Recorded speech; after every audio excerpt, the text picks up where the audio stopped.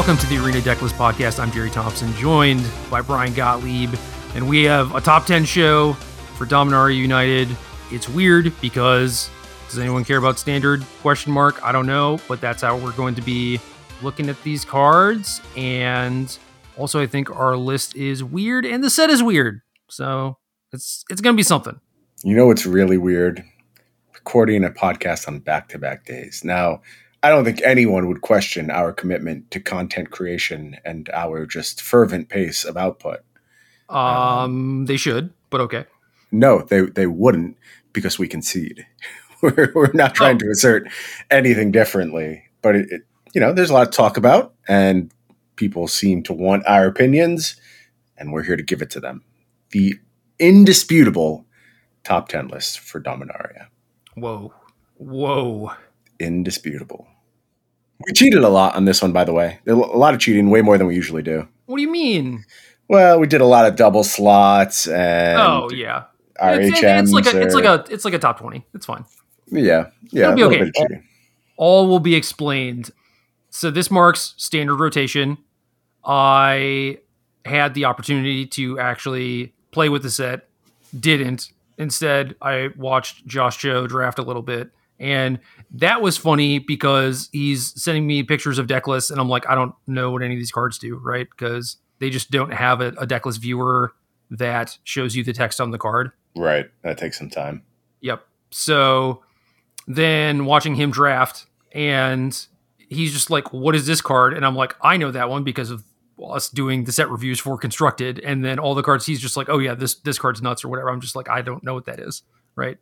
Yep. So I don't know. I kind of have like more of an understanding of limited than standard at this point, but whatever. We'll figure it out. I have faith in you. We're actually good at this, I believe. That's not to say we always get it right, but I do think we do a good job breaking down what's important, getting to the core of each new set release. And, when we run into trouble is where things are like uber broken. That is a soft spot for us for sure. Like we failed Throne of Eldraine pretty hard. We also run into trouble where things are just bad.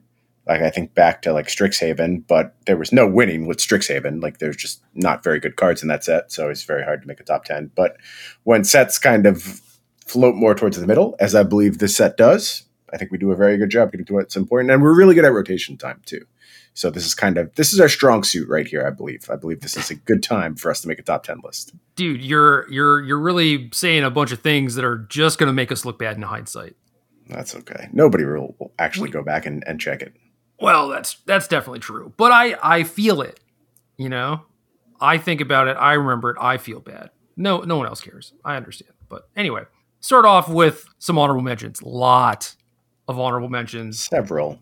Kind of because there's some very impactful reprints. If this was not just a straight reprint, I would say that Liliana of the Veil, probably best card in the set. Agreed. No dispute there. Too powerful not to be. Context will matter a bunch, but Liliana warps the context. So it would be hard to talk about Standard and not mention that card. It's going to be very, very important, without a doubt. Essence Scatter, another just like all-time favorite of mine. And it's just a card that I find myself turning to in a lot of spots when you just need a very, very solid curve filler that makes it so you're able to insulate yourself from falling behind.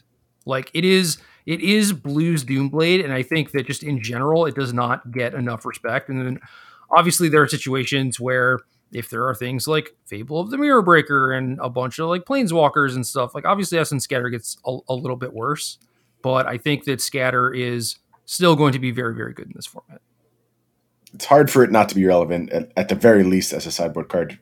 You know why I hate Essence Scatter, though? No. I've probably shared this before.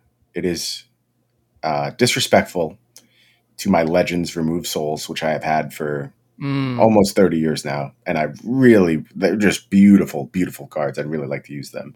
And I can't. Essence Scatter blocks me every turn of the way. It really is a shame. I'm sorry. Yeah. There are no words, man. I'm sorry for your loss. It's all right. I'll get over it. Brian, speaking of cheating, tried to sneak Combat Research onto the top 10, which is functionally a reprint. And Kind of, sort his of. excuse was it has a different name, and it's like, okay, whatever. It also So has different text. It's not just a different name. Now, is that text relevant? listen, No, it's not. listen. All right, combat research. You enchantment aura, enchant creature. Enchanted creature has whenever this creature deals combat damage to a player, draw a card. As long as enchanted creature is legendary, it gets +1/+1 and has ward 1. I mean, I can't remember a time when a legendary creature has showed up in these curiosity decks, but it's not out of the realm of possibility technically. And I guess this can make it so maybe you try and put this in more places that you probably shouldn't. Like realistically, you want like 1 and 2 drops and curiosity, some dive down type of stuff, some counter spells, right? That's about it. Yep. I am sure that at some point there will be something to get a +1/+1 ward 1 bonus, but that's not why this card is important. I think as far as cards that unlock archetypes, things like Curious Obsession, Curiosity effects often do so really, really well. Like they're the difference between a deck being playable and unplayable. And this card existing opens up all of these very, low to the ground, tempo-ish strategies alongside disruption and some of the more versatile creatures that we have in these colors. I think all of them being put together means that this card is actually extremely important for what standard will look like going forward, what's possible in standard, but it is sort of, kind of, maybe a reprint. So Mostly a reprint, I would say. All right. Mostly a reprint. Shore Up, you instant, target creature gets target creature you control gets +1/+1 and gains hexproof until end of turn. Untap it. It's always like format contextual, whether or not like dive down or whatever sort of added effect these things give is going to be better or worse than the previous incarnation. But regardless, 1 mana protect your thing with curiosity on it is good. And that is a solid start to a shell. You just now have to look for some reasonable counter spells and terrible blue flyers. Yep. And they're out there. There's some flyers that you can definitely turn to. I think this has potential to be one of the better versions of the dive down effect. Like the untap +1/+1 is going to eat some opposing creatures in really big spots, and it's going to make it hard to attack into these decks. So a really nice angle for these decks to pick up, mostly going to save your creatures. But when you're playing these type of archetypes, it's really big to have diverse game plans and be able to alter, what you're trying to accomplish on a game-to-game basis. I think the flexibility of this version will be good at that. Sort of, kind of a reprint. This one I think is closer to not being a reprint, but it's a little bit less important to me than combat research. So this probably wouldn't make my top 10 anyway, but worth mentioning in conjunction with combat research. Yeah, I mean, we usually do stuff like that anyway, where if combat research makes it, it's like, well, it's because there are things like Shore Up that also exist that make this possible, right? Yep. Also, 6 pain lands. Pretty damn good. Yeah, big deal. For cards that are not reprints, we have Haughty Djinn, 1 UU, star 4 creature Djinn flying. This thing's power is equal to the number of instant and sorcery cards in your graveyard. Instant and sorcery spells you cast cost 1 less to cast. I think since we did the episode where we talked about this thing, my opinion has maybe gone up. Some of it is to do with the surrounding tools available, but also, just seeing it in play. It looks pretty good. What was the 3-drop in the mono blue aggro decks in standard that was like definitive? Tempest Djinn? Tempest Djinn, yeah. This could very well fill that role for these type of combat research, hexproof, dive down decks. You need a lot of spells. You do, but you probably want to have a lot of spells in a lot of these setups. And, it usually is like a split down the middle, but also a lot of cantrip type stuff. You're very high velocity, so you can scale potentially even harder in some scenarios because you can just burn through with things like Opt. And, if you're stretching out into other colors, maybe Iteration. Do we still have Iteration, or are we done with Iteration? That should be gone. I feel like that was a million years ago. Yeah. What set was that in? That was Strixhaven. Okay. So we're done with Iteration. So scratch that. We have 2 Innistrades, Kamigawa, and Streets. Okay. So that not a card we have to concern ourselves with, but any type of like blue cantrip engine, just cycle through your deck real quick, could potentially push this to really, really big heights. The cost reduction is important in those archetypes as well, where like you now play this and you get to leave 1 up and you're representing both your dive down and essence scatter or whatever counter magic you're going to use. So the dream. Yeah, really big swing there. And I like this card. Not enough for it to crack my top 10, but it seems like a good version of this type of creature. The other honorable mention, and the one that I think, after thinking about it, I'm less high on, is Soul of Windgrace. 1 BRG 5/4 legendary creature cat avatar. Whenever this enters the battlefield or attacks, you may put a land card from a graveyard onto the battlefield tapped under your control. I guess I just realized now that it doesn't have to be from your graveyard. I don't think that adds a lot, but that is kind of weird, right? It's unexpected, and I don't. Now that you say it, I'm like, yeah, but I actually don't know if I had fully realized that up until this point. So anyway, G, discard a land, gain 3 life. 1R, discard a land, draw a card. 2B, discard a land. This gains indestructible until end of turn, tap it. The big thing for me is like, yes, if you fable or find some way to put a land in the graveyard, this thing ramps you, that's awesome. My problem with this is that a lot of cards that are like this, if you untap with them, you just kind of like get to go off, or you are building an insurmountable advantage, right? And with this thing, it's just like your opponent doesn't have a whole lot going on, and you untap with this thing, you're also not accomplishing a whole lot.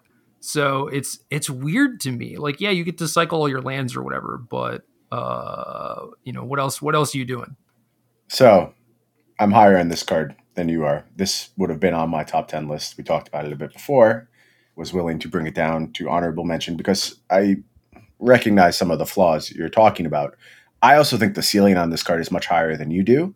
I think the thing you're describing, where you play this thing and you expect to pull ahead and it to just generate huge amounts of value over multiple turns, that's like a 5-drop thing to me, not a 4-drop thing. This is happening the turn prior.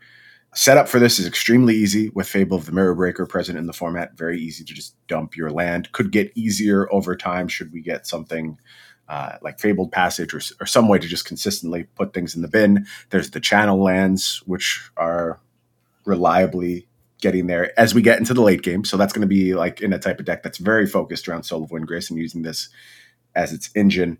I think what sells me on this card is that its capacity for ramping very quickly. Like, you will move from the 4-mana stage of your game to the 8-mana stage of your game very, very fast with this card. And then it's like, okay, so you're saying, well, maybe this doesn't do a lot because I don't have a lot of resources. If you build your deck in such a way that you're counting on getting to 8 mana very reliably, you're often going to have a lot of resources. There's a lot of things you can do to get yourself more resources when you reach that point. And I think those are the scenarios where Soul of Windgrace is really going to shine, because I expect it won't be only you doing this type of thing that is very, very high resource, especially given the colors you're in. You don't have access to those traditional, counter magic tools where you're going to be able to just stop your opponent's endgame. You're going to have to continue to expand your endgame over time should you be playing like a Jund mid-range strategy. And I think this card does that. I think it does a really good job of it. It's difficult to deal with. None of these abilities in and of itself pull you all that far ahead, but I think the entire package, if you get to just combine everything, this card is going to do so much for your deck, and eventually you are going to pull ahead in those late game scenarios. You know what's good at putting a land in your graveyard? Liliana of the Veil. True.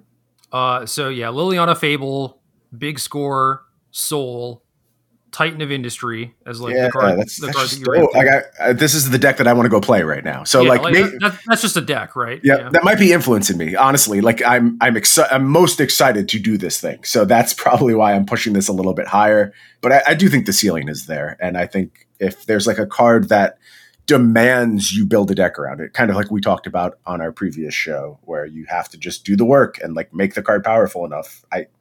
This sort of screams, pay attention to me, do something with me. And I'm going to. First deck I'm going to build will be built around Soul of Windgrace.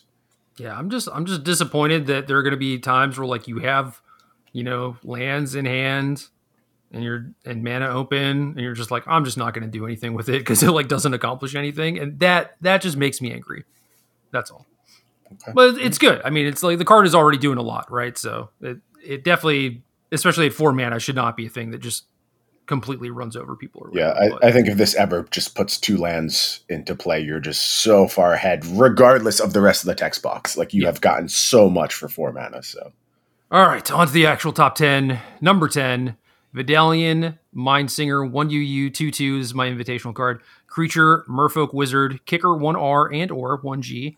When this enters the battlefield with 2+1/+1 counters on it for each time it was kicked. When this enters the battlefield, gain control of target creature with power less than this thing's power for as long as you control this thing. Okay, so 3 mana, 2/2. Take a small thing. Late game, if you have, I feel like this is pretty well at home in both an Izzet and a Simic deck, and then there are things where you're just going to have triomes and be able to do off-color kicker shenanigans stuff. Then maybe you can start taking some bigger things. I see it mostly as a sideboard card, but there have definitely been Simic decks where I would just like a couple of copies of a thing like this in my main deck to have like a little bit of interaction. You know what I mean? But if you're playing against a bunch of like aggro decks or decks with like mana accelerant creature things, little elves and stuff, this card is awesome. It is really good in that scenario. I also quite like it as a late game scaling thing. Talking about this mono blue deck, this being able to interact early and still generate battlefield presence, very important. That's a key tenet of playing those kind of tempo strategies. I also think it's not that hard to put a little bit of red, a little bit of green into your mana base, and then maybe just have this huge threat in the late game, which these decks typically do not have, right? Like they don't scale all that well in that scenario, and they can get bricked really hard by just like one big thing. So now you're reaching up to potentially, 5 power and able to gain control of it. You'll swing the game really hard in your favor in those scenarios. So this card has some risk. I think it is a little niche. I don't think it's not something that every blue deck is interested in, but a lot of blue decks should be able to leverage it very well, and the effect will be powerful when it matters. So, regardless, I will just attempt to leverage it anyway. It doesn't matter. As long as it makes you happy. That's really all I care about. Oh, it will make me happy. Number 9, the World Spell, 5GG, Enchantment Saga, read ahead. Chapter 1 and Chapter 2 are the same. Look at the top 7 cards of your library. You may reveal a non-saga permanent card from among them and put it into your hand. Put the rest on the bottom of your library in random order. Chapter 3, put up to 2 non-saga permanent cards from your hand onto the battlefield. I don't know if this is also Windgrace territory. If you want to get like super, super big, you certainly can. And I'm also curious what the biggest stuff to do is. And also like how many of these do you want to play? Because you're going to need a bunch of big spells, but you can't chain world spells together, right? Which makes sense. So you need a bunch of big stuff on top of these things, but this is basically like the biggest thing that you can do in the format, at least from what I've seen. Agree. And again, it makes me want to build decks. The Titan of Industry, very high up on the list of things you can put into play and still play like a fairish game. So something that looks almost like, Rock leading into the world spell in conjunction with some other reanimation stuff. So you go Liliana into the Black Saga that is both a discard spell and can reanimate something and can also demonic tutor, and mix that with some removal spells, and you just have a really nice late game in a deck that is also very good at controlling opposing battlefields and disrupting a little bit. So this is kind of like old schoolish Magic. It's going to fold a little bit to just like I'm playing a seven mana spell, and is my opponent smart enough to just play a negate and ruin my day? As we saw with things like Emergent Ultimatum, if you're able to put enough other stuff, enough other must counters into a deck, it doesn't really matter all that much. Like you can just go ahead and get this countered, and on your next turn you untap and play your Titan of Industry, and you're living your best life. You're in a completely fine spot. So I think this is probably testing the upper limits of the format. It could also do some fair stuff. It could do some really, really broken stuff should it have the right tools. And I would like to do all of those things. Yeah, I think these cards also get a lot better when, say we're talking like Soul of Windgrace. I don't even necessarily think that those things go that well together, because I think it's just like too much deck space, and like the soul setup stuff probably requires you to play like way more interaction and more of fair stuff. Or I think maybe you're also going to want like 29 lands though, so like getting to that top end is pretty exciting as well. Sure, yeah, but I think Soul is going to be like, interaction and whatever, and the World Spell deck might not be able to afford that because of like deck space stuff. But regardless, like if you're talking about, you have Liliana, Fable, Soul, leading into world spell type of stuff, you already have a bunch of stuff that they have to like deal with and counter, and that is kind of how the ultimatum decks survive too. Was you play Yeah. like Chariot and Elder Gargaroth and like all these things that they have to deal with, and then maybe they just run out of things for your actual ultimatum, or if you don't draw ultimatum, you just kill them with your mid-range pile of things. So Yeah, like think about those cards you just listed. Like, which of those can you afford to ignore? yeah, None. yeah, Like, exactly. none. Every single one will kill you. So there's something to be said for just like, here's my deck. It's 30 cards that win the game and 30 lands. What are you going to do about it? So number 8 is where we start cheating, because Brian sent me this top 10 list, and it was a lot of 4 and 5 mana creatures that ETB'd and just like did nothing. And then if you untap with them, maybe a bunch of Things are stuff good. happens. Or if you play them with also extra mana open, maybe they do stuff. And I was like, I understand, like we're taking shots here, right? We don't know like which of these is actually going to hit and be good or whatever.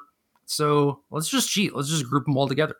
Yep, smushing them together is a answer I really, really like because I don't know that one of these is better than the other, and that's going to happen again on our list. It's just like they both fill a very specific niche, do so extremely, extremely powerfully, and one of them is going to have the right support cards to succeed.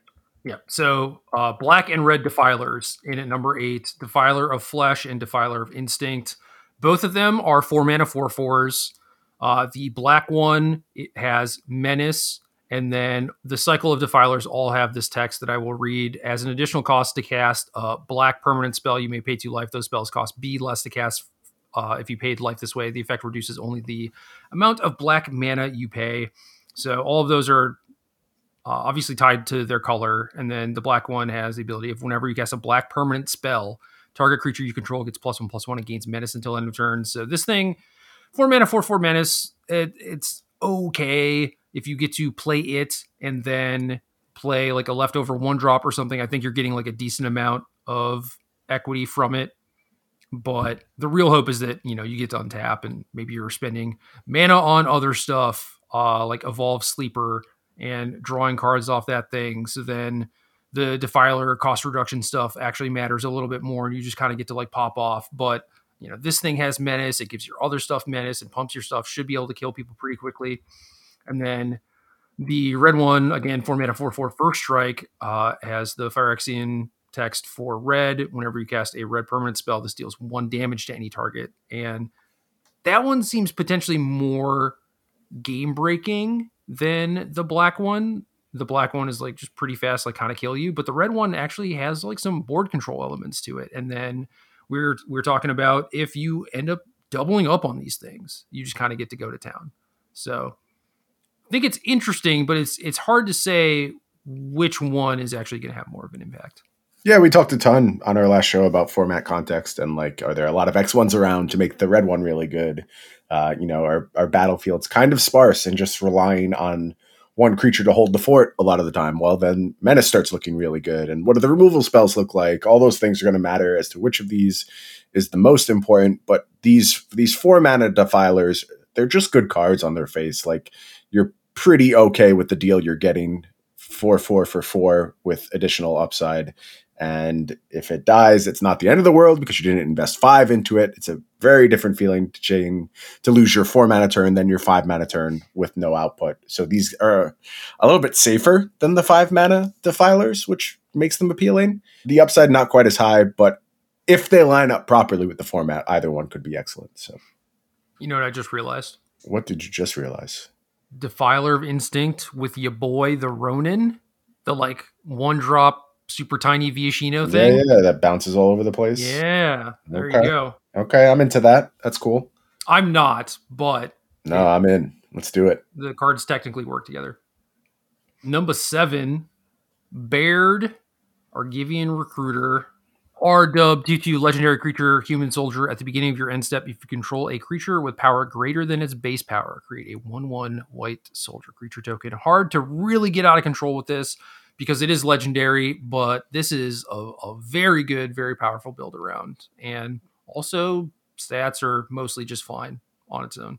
Yeah, 2 mana engine. That's really what we're looking at here. Like we're looking at an engine card that I don't have like a slam dunk home for Baird right now. I am not like this is the card that takes over the format, but as the format grows and you get more and more engine cards and more ways to leverage consistent output of a 1/1 and more like must kill threats on the first 2 turns where they just can't afford to pick off Baird as soon as it comes into play. And is your 1-drop triggering this? Are you finding ways to do that? Like all of those things are going to be important. But when this becomes an efficient engine, it has the type of output that can just create archetypes. And that's why it gets such a high spot on our list, even if it's kind of like, I would say like raw power is more middle of the road on Baird than most of the other cards you're seeing here.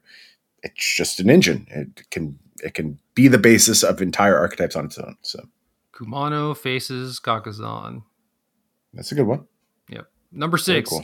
Ether Channeler, 2U, 2/1, creature human wizard. When this enters the battlefield, choose one. Create a 1/1 white bird creature token with flying. No thanks. Pass. Return another target non-land permanent to its owner's hand. Okay. Yep. Or draw a card. Love it. Hell yeah. Yeah, all these abilities. And look, I am going to make a 1/1 sometimes. It's going to happen. I know, Sometimes. I'm not going to be happy about it. I better No, be winning the game like right No, there. you will. That's the thing. When you make a 1/1, you're going to be happy you had that option because otherwise you would just do the other things. So it's not going to come up as often as the other ones, but it is going to come up. It's going to be important. Card is so flexible. Drawing a card could be anything, even 1/1. Yeah, that's true. I can't argue with that. And we know what bouncing a creature is, and it is extremely important. It's any permanent. Yeah, any permanent. That's true. That's so generous, especially like when you think of how many other things this could do. So these things like the world spell, if you're trying to take some time and set up, maybe you bounce that and slow your opponent down a little bit, or you have your counter magic ready now and you're able to reset. All of these things could be very important. And doing so while making battlefield presence. I keep talking about this theoretical mono blue deck. It doesn't have to be mono blue, by the way, but like the pieces of this tempo deck really feel like they're there and are worth exploring. Number 5, Evolve Sleeper. B, 1/1 creature human. A lot of text. B, this becomes a human cleric with base power and toughness 2/2. 1B, if this is a cleric, put a death touch counter on it, and it becomes a Phyrexian human cleric with base power and toughness 3/3. 1BB, if this is a Phyrexian, put a +1/+1 counter on it, then you draw a card and you lose 1 life. And you get to keep doing that. And it getting bigger is pretty solid. Drawing a card, very, very excited by. Losing a life kind of puts a cap on how often you can do it, but not by much, And all of these things are pretty reasonable. I don't know how this card fails, quite frankly. Like it just does a lot of really good things, and the rates are all acceptable. And the fact that the last ability is uncapped and you can just sort of go to town with it, like it won't come up a lot, but we did the Castle Locthwain thing. This is going to draw 4 cards, 5 cards sometimes. And if it does that, it's not only refueling you for an entire late game, it's freaking huge at that point. And right. you're doing a lot of damage as well. So an exciting card where you play into those parity states. And I think that like is actually what's most appealing about this card. It's very easy to just see this as like, oh, here's my 1-drop for my mono black aggro deck. I think this is more appealing in like the mid-range Jund stuff we're talking about, where it is both aggressive in the early game should you need to put mana into it, and it does enough that puts your opponent a little bit on edge about their life total. That's a really big deal when you have other things that are also putting your opponent a little bit on edge. Like, your Lord of Runegrace comes down on turn 4 and it's a 5/4, and you played your Fable of the Mirror Breaker and you got a couple creatures out of it, and those threats are going to add up and put your opponent in the grinder and make decisions really hard for them as you have these card advantage things on top of it. So I really like this card, and I like it in multiple spots more than I like most 1-drop black creatures in multiple spots. Yeah, agree with all of that. Number 4, Phoenix Chick. R, 1/1 creature Phoenix, flying haste. This can't block. Whenever you attack with 3 or more creatures, you may pay RR. If you do, return this from your graveyard to the battlefield tapped and attacking with a +1/+1 counter on it. 3 is a lot. So maybe kind of sort of looking into going wide strategies, maybe not even necessarily looking at mono red, but things with Baird potentially. So like a light splash or something. But this is overall pretty generous. You're not trying to block that much anyway. We haven't really seen mono red in a while. It seemed like, but there's lightning strike. There's always a lot of pieces lying around where maybe you can cobble a little bit something together. But yeah, format context matters. But I'm pretty excited for this as a 1-drop to have available. I think it's by far the most exciting mono red card, and I know people have talked about mono red quite a bit with the release of this set, and they're sometimes into this card, other times more excited about other stuff in this set. But I think this is the big thing for mono red. It's just such a good 1-drop, so evasive and tricky, and potentially scaling into the late game. And then it also goes outside mono red. Like you said, I think those type of go wide strategies have to respect this card as well. Graveyard based strategies are probably going to give it a look if they're akin to getting really, really wide. So a cool card, looks very, very safe and innocuous, but I think this is going to have a lot of impact on the format. Number 3, temporary lockdown. 1 dub enchantment. When this enters the battlefield, exile each non-land permanent with mana value 2 or less until temporary lockdown leaves the battlefield. I like pyroclasms in general. I like having sideboard options that allow you to punish people. This thing kind of like has an added upside now where you get to get rid of like their small creatures and their dive down doesn't do anything about it, So in talking about the context of mono blue. So that's sweet. I think 3 is probably like a little bit high for something like this, but these type of things just always end up seeing play and you're always super happy that they exist. And then if we're talking about, some of the older formats on Arena, and I mean, maybe stretching even to like Pioneer and stuff like that. It's like these cards are nice to have and we'll see play. I mean, just think about this card in the context of like Cat Oven being a really good deck and how exactly. important this card would have been. And, be it Cat Oven or something that resembles Cat Oven, there'll be things like that. There just always are. And temporary lockdown is size agnostic. It doesn't care how big your creature has gotten. It's hexproof agnostic. It's indestructible agnostic. So all these things, it just doesn't care. And we saw a very similar to this card in Alchemy for a little while when people still played that format. Anyone play that anymore? Can't be. There can't be anyone playing that. But there's a similar card with weird alchemy text. I thought we were just not going to say that word. I'm sorry. I may have broken our internal rules. Even to joke, even to like throw shade. Yeah, it's just not even worth mentioning. Nope. All right, my bad. Yeah, but I have seen cards like this before somewhere, and they were good. They were really good. And this is probably a little worse, but there was room to be worse than card which shall not be named and still be a very important card. So, yeah, 2 or less is narrow, right? But I do think that it is still good enough. Number 2 is more cheating, and this is Silverback Elder and Defiler of Vigor. We already talked about the Defilers, I guess, so I'll do that. This is the green Phyrexian cost reduction text thing. 3 GG, 6/6 trample, creature Phyrexian worm.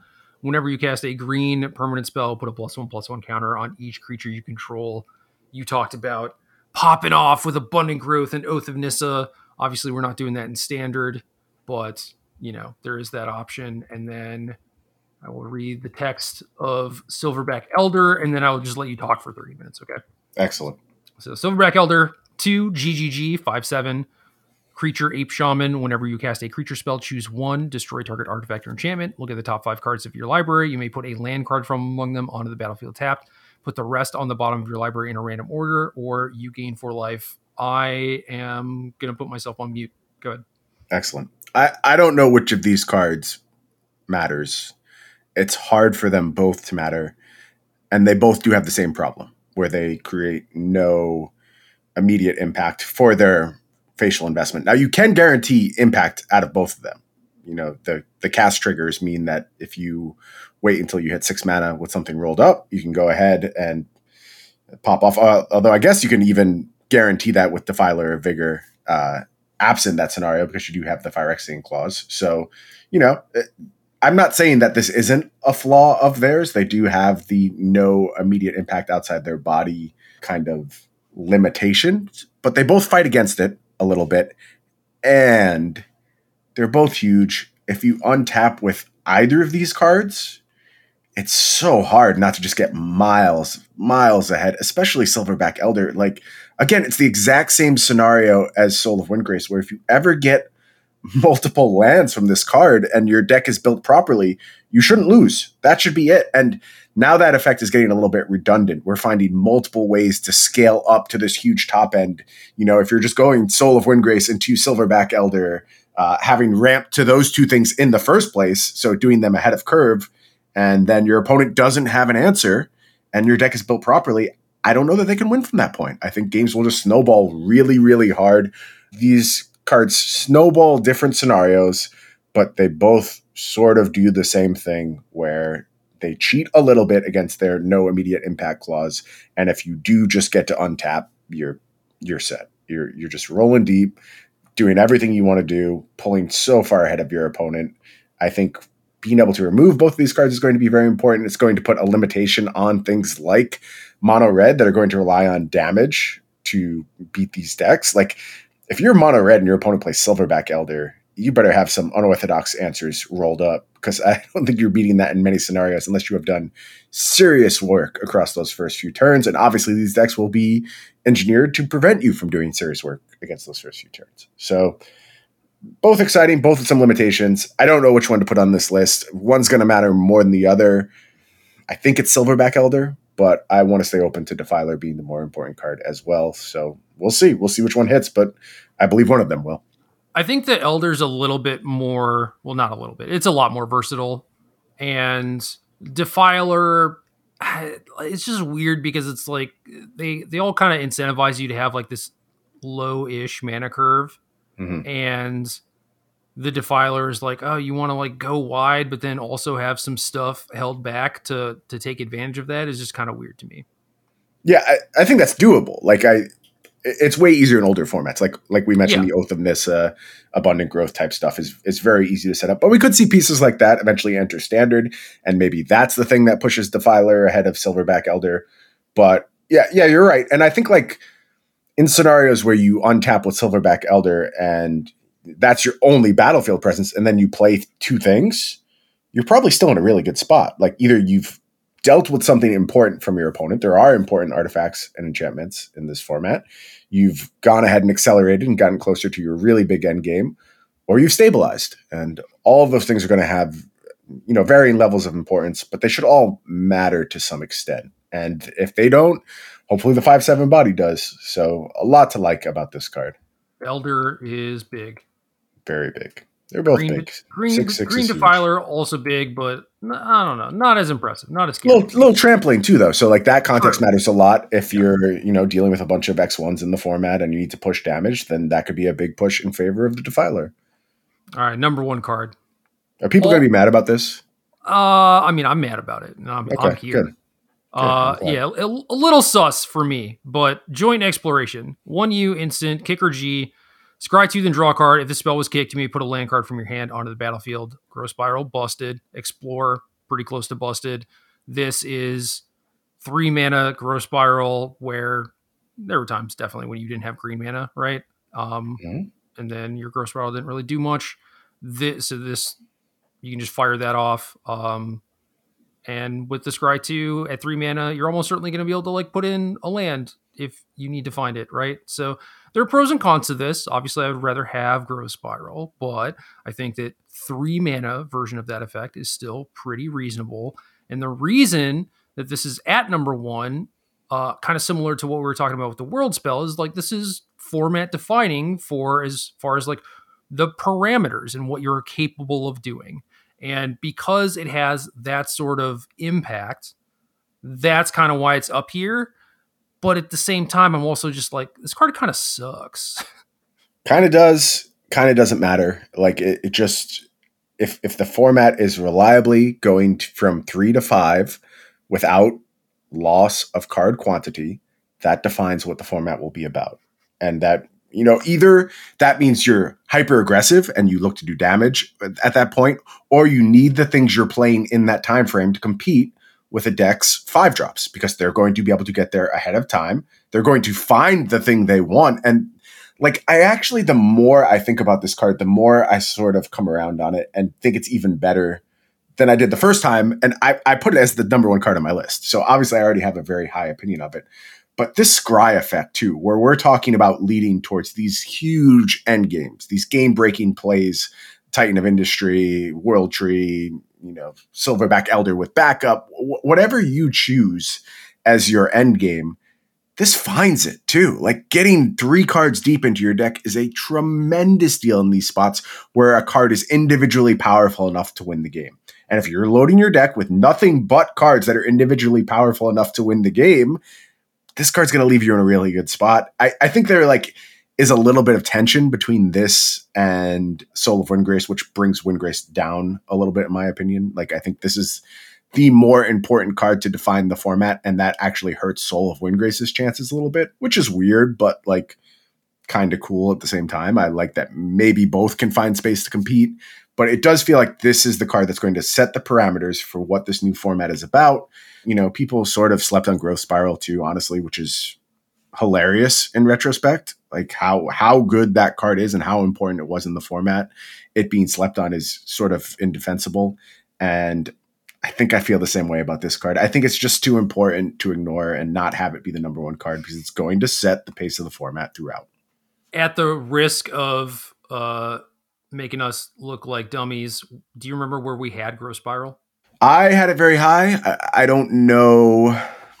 I don't know if it was like number one or anything like that, but I know like I was hyping that card throughout preview season. I would have to go back and see where we actually had it on our list. So I am lifetime generally explore lover, and playing more lands to enable your explorers and Growth Spirals and stuff was definitely a thing that I felt like I was alone in that.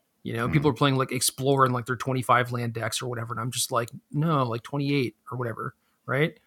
So I'm an Explorer aficionado. I think that I really loved Growth Spiral because instant and you're blue-green anyway, so like, what the hell, right? But I also think that in the case of things like Vodalian Mindsinger, I'm like, I don't know if this is like my personal preference coloring it, so maybe I need to temper that a little bit, not just like number one best card in the set or whatever. It's like, yeah, number one, like Jerry loves this card kind of thing. So I don't know. I don't know if I was like, yeah, this card is probably busted, but like I can't put it at number one because people will make fun of me or whatever. Yeah, I don't. I just know like talking about the card a bunch, and like I remember for some reason, this could be wrong, I remember having to sell you on how important instant was going to be. Well, that's the thing I take away from our discussion of it. I don't think that actually mattered, except in the context of Wilderness Wreck, and where you're like, float a man, or float. Oh, you mean the card they had to ban because it was so broken? Yeah, that matters a bunch. Like, yes, but I'm saying just like on its face, evaluating the card, it really functionally doesn't matter all that much.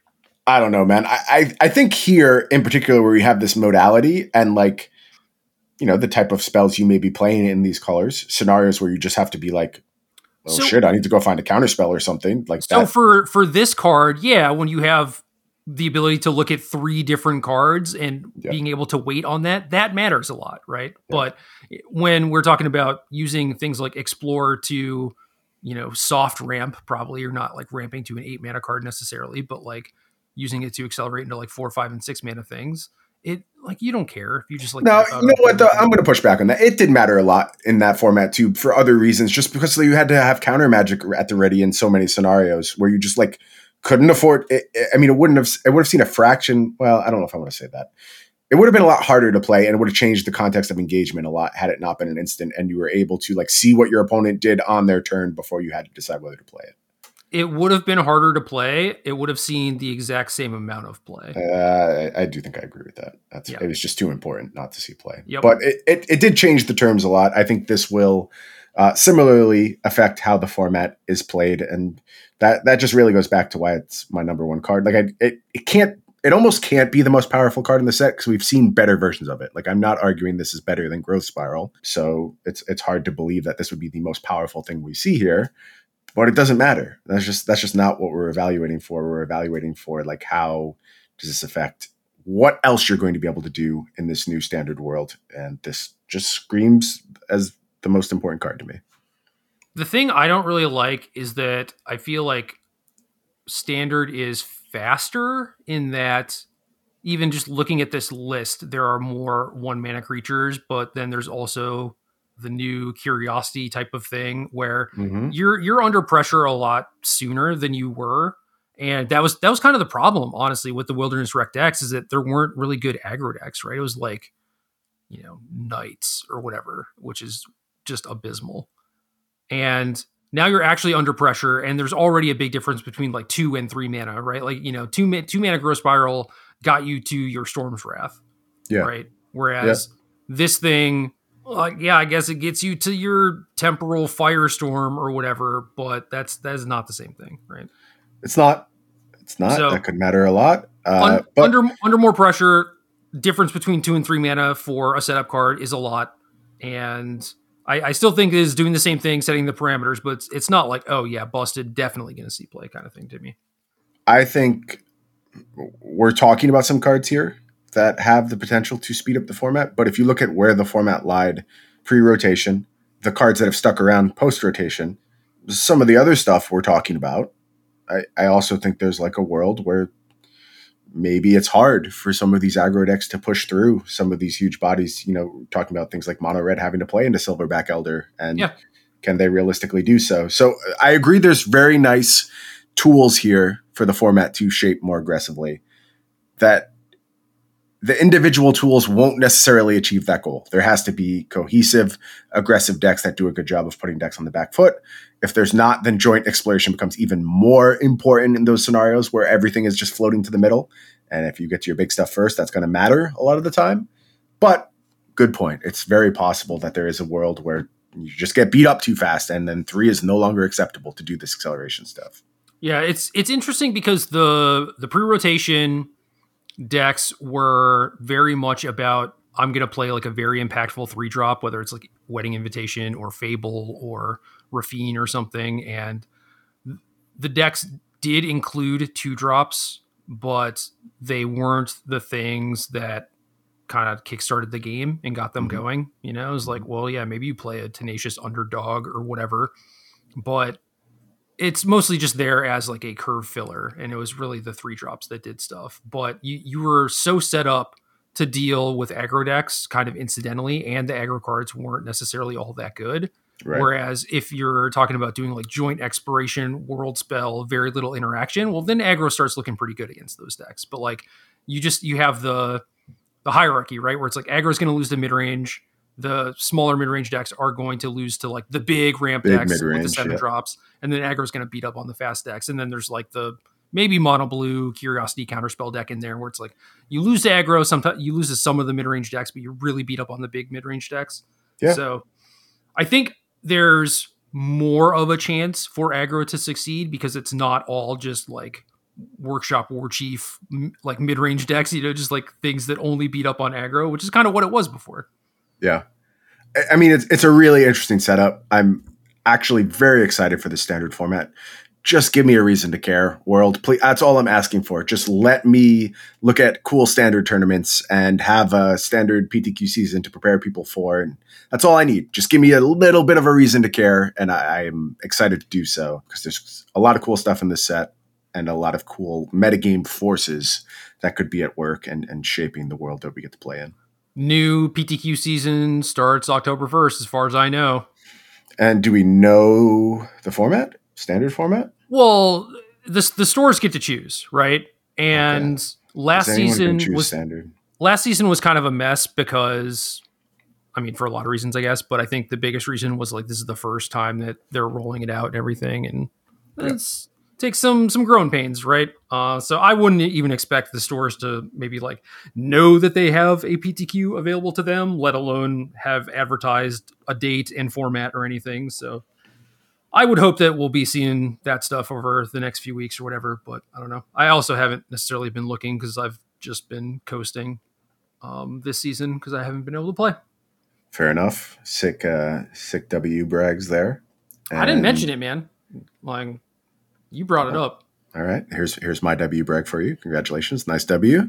And I hope you get another one next season. I will. All it takes is one, dude.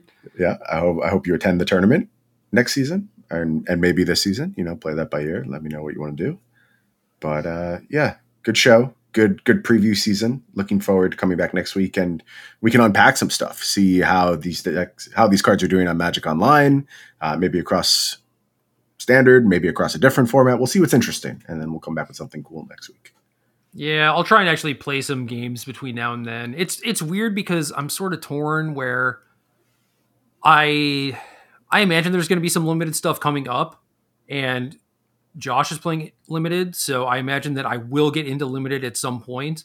But it's weird for me to I want to play constructed first, basically as always. But then you just dump all your dollars into Arena. I know, and realistically, what I should be doing is trying to play limited now. But if there's nothing really on the horizon for me to want to play limited, I'm just not super motivated to do that. But I will build at least a couple decks and then try and get some games in before the next show. And then I'll probably just be watching streams and stuff. And I hope that people will play Standard because I would like to talk about it. I hope that Standard is relevant, but I'm not expecting that. And then, I don't know, we talk about Pioneer with 3 new cards. Ugh. I'm an optimist these days, Gerald. I don't know if you've seen my tone change dramatically, but I am now on the side of good and belief that something exciting will come up to talk about next week. I mean, there's no shortage of things to talk about. It's just how passionate and engaged are we? 1,000%. And that's where I want to be. That's, it's not my default setting, but is where I would like to get to. We will get you there. We'll prime you up, get you to 1,000%, and we'll crush this next run of shows. Game.